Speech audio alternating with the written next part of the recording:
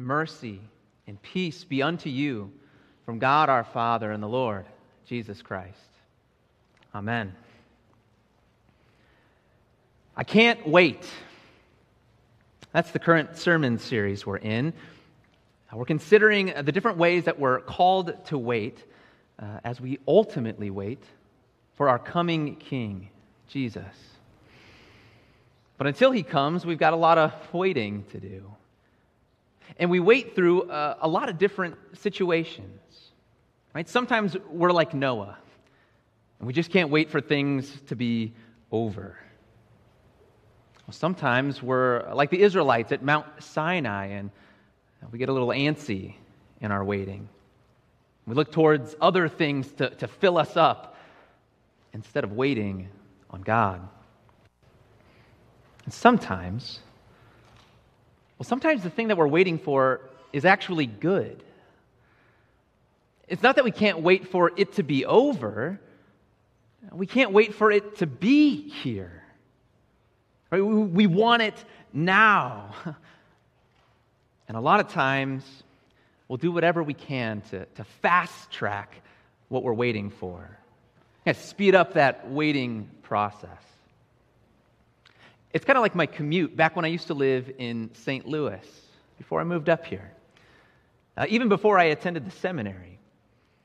I was living in St. Louis and working at a logistics company that was just outside of St. Louis, but I lived kind of in the heart of the city. My commute to work was great. I got up, left about 6:30 in the morning. It was still dark out. Traffic was light. And I'd make it in and to my desk 15, 20 minutes tops. But the commute home was awful. I dreaded it every day because every time I got onto the highway, traffic was always jammed up, way more than I expected it to be. Backed up with big old semis blocking the road, and distracted drivers looking down and checking their phones. Instead of driving in that gap that had opened up on the highway like 3 seconds ago, seriously, I hated waiting in that traffic. I just wanted to be home. Home, where I'd be comfortable, where I would be happy, and I wanted to fast track getting there. And so oftentimes I would try to get out of my waiting. My GPS, without fault, every time told me that the highway, even with the traffic, was the best route home. But what if my GPS was wrong this time? What if it hadn't updated? What if it didn't see all the obstacles in front of me? So I'd hop off the highway, duck down some side roads, fly through some yellowish, reddish lights. The lane that I was in was ending, but it hadn't ended yet. So I stayed in it, did whatever I could to get home sooner, to get to that promised land faster. But it rarely, if ever, worked. The only thing that got worked was me. I got worked up in a huff about the whole thing, more frustrated when I got home than when I was sitting in the traffic. And yes, there were a couple of tickets thrown in there for good measure. I tried to fast track my joy, and I paid the price for my impatience. And so did the Israelites. That's what we heard today in our Old Testament reading. The price that the Israelites had to pay for their impatience with God. 40 years in the wilderness. The promised land was right there. They had seen it. But it wasn't what they were expecting. There were big old peoples dwelling in the land, the Canaanites and the Amalekites. The promised land looked harder than they had imagined.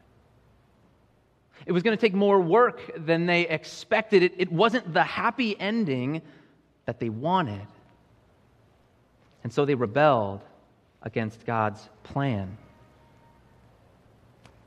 They try to fast track their joy.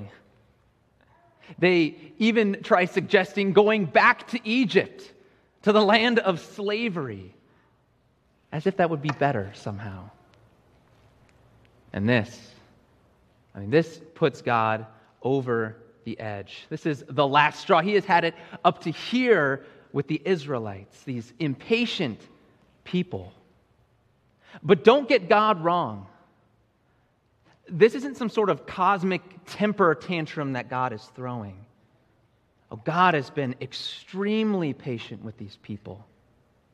He's had more than enough reason to discipline these Israelites. And now he's simply doling out what was long overdue. And so he declares to the people that they're going to spend 40 years in the wilderness. And that it'll be their kids instead who go into the promised land. But instead of accepting God's reproof, you heard what they did. They try to take matters into their own hands. They try to march into the promised land. They try to show God that, no, we really are faithful. We can do this.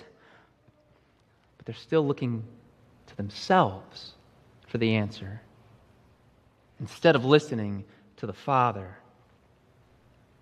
And their feeble attempt to reverse this curse is futile. The Israelites are defeated. They wanted to fast track their joy, and they paid the price. How often have we experienced the same dissatisfaction in our own lives? Think about it. Think about the times when we have arrived to some promised land of our own, but it doesn't turn out to be what we expected it to be. You land that dream job that you have been working so hard to achieve, that actually utilizes your skill set so well, but it's harder than you imagined it would be. It's still work, and it wears on you more than you'd like to admit. Or you finally meet that person who you say is the one. They seem so perfect. But then you get into your marriage with them and you realize that they're not. Because none of us are. And your marriage is not the happily ever after you were told it would be. It's hard. And there's real struggle in it. Or maybe your experience is one of needing a friend. You're somewhere new, some place that's new for you, a new setting. And you're struggling with it, and you need a friend. And a friend comes along, and they help you adjust during this difficult time of your life. But now some time has gone on, and it's actually your friend that is experiencing the difficulty. And all of a sudden, you're on the other side of the phone listening to them complain week after week about their life. This friendship has become burdensome. It's harder and harder to want to try to pick up the phone call, to check that last voicemail they left you. What do we do when we find ourselves in situations that bring sorrow instead of joy? How do we cope with it? So often we just detach. We tell ourselves that the best option is we just have to abandon ship, save ourselves. That's the only way that we'll have comfort, that we'll have happiness.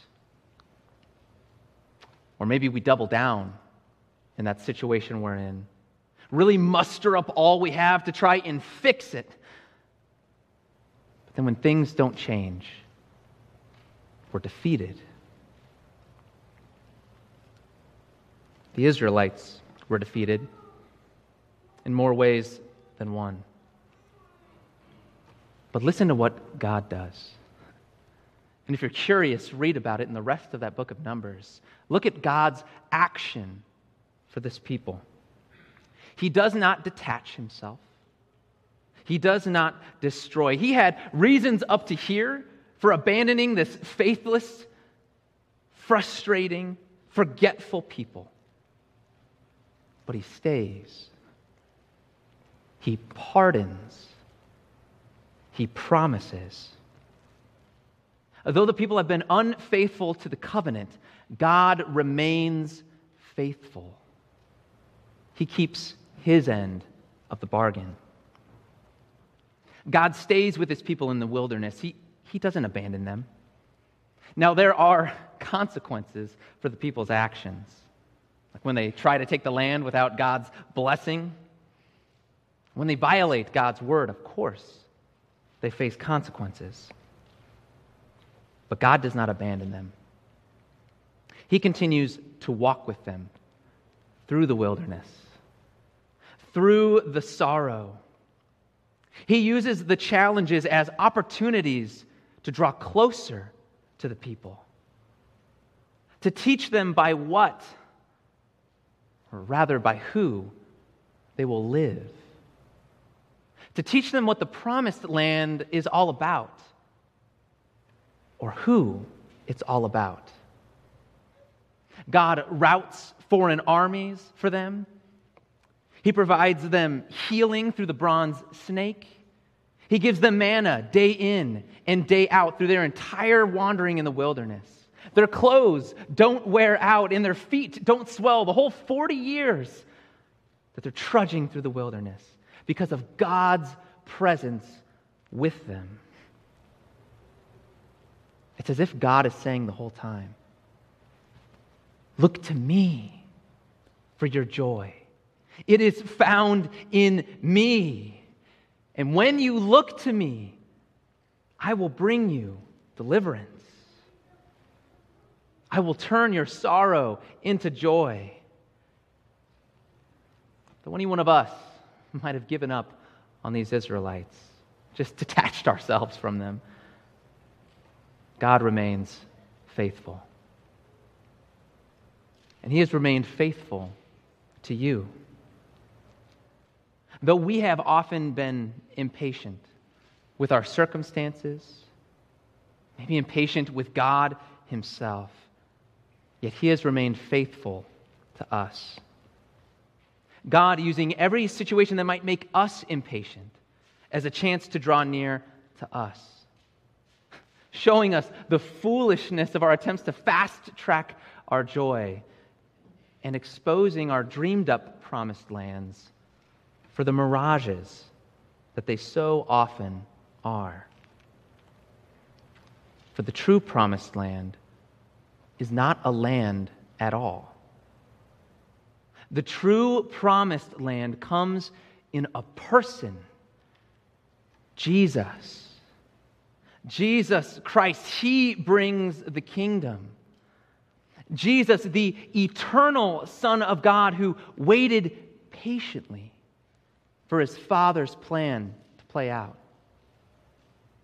Who waited patiently for the fullness of time when he might come into this world that he loves, that was created through him, that he might set it right and make straight the crooked and make whole the broken, that Jesus might come and bring joy at whatever cost, at whatever price, even if the price to pay was his own flesh and blood. Jesus. He is our hope. He is our peace. He is our joy. What did he say to his disciples? John chapter 16. When you see me, your hearts will rejoice.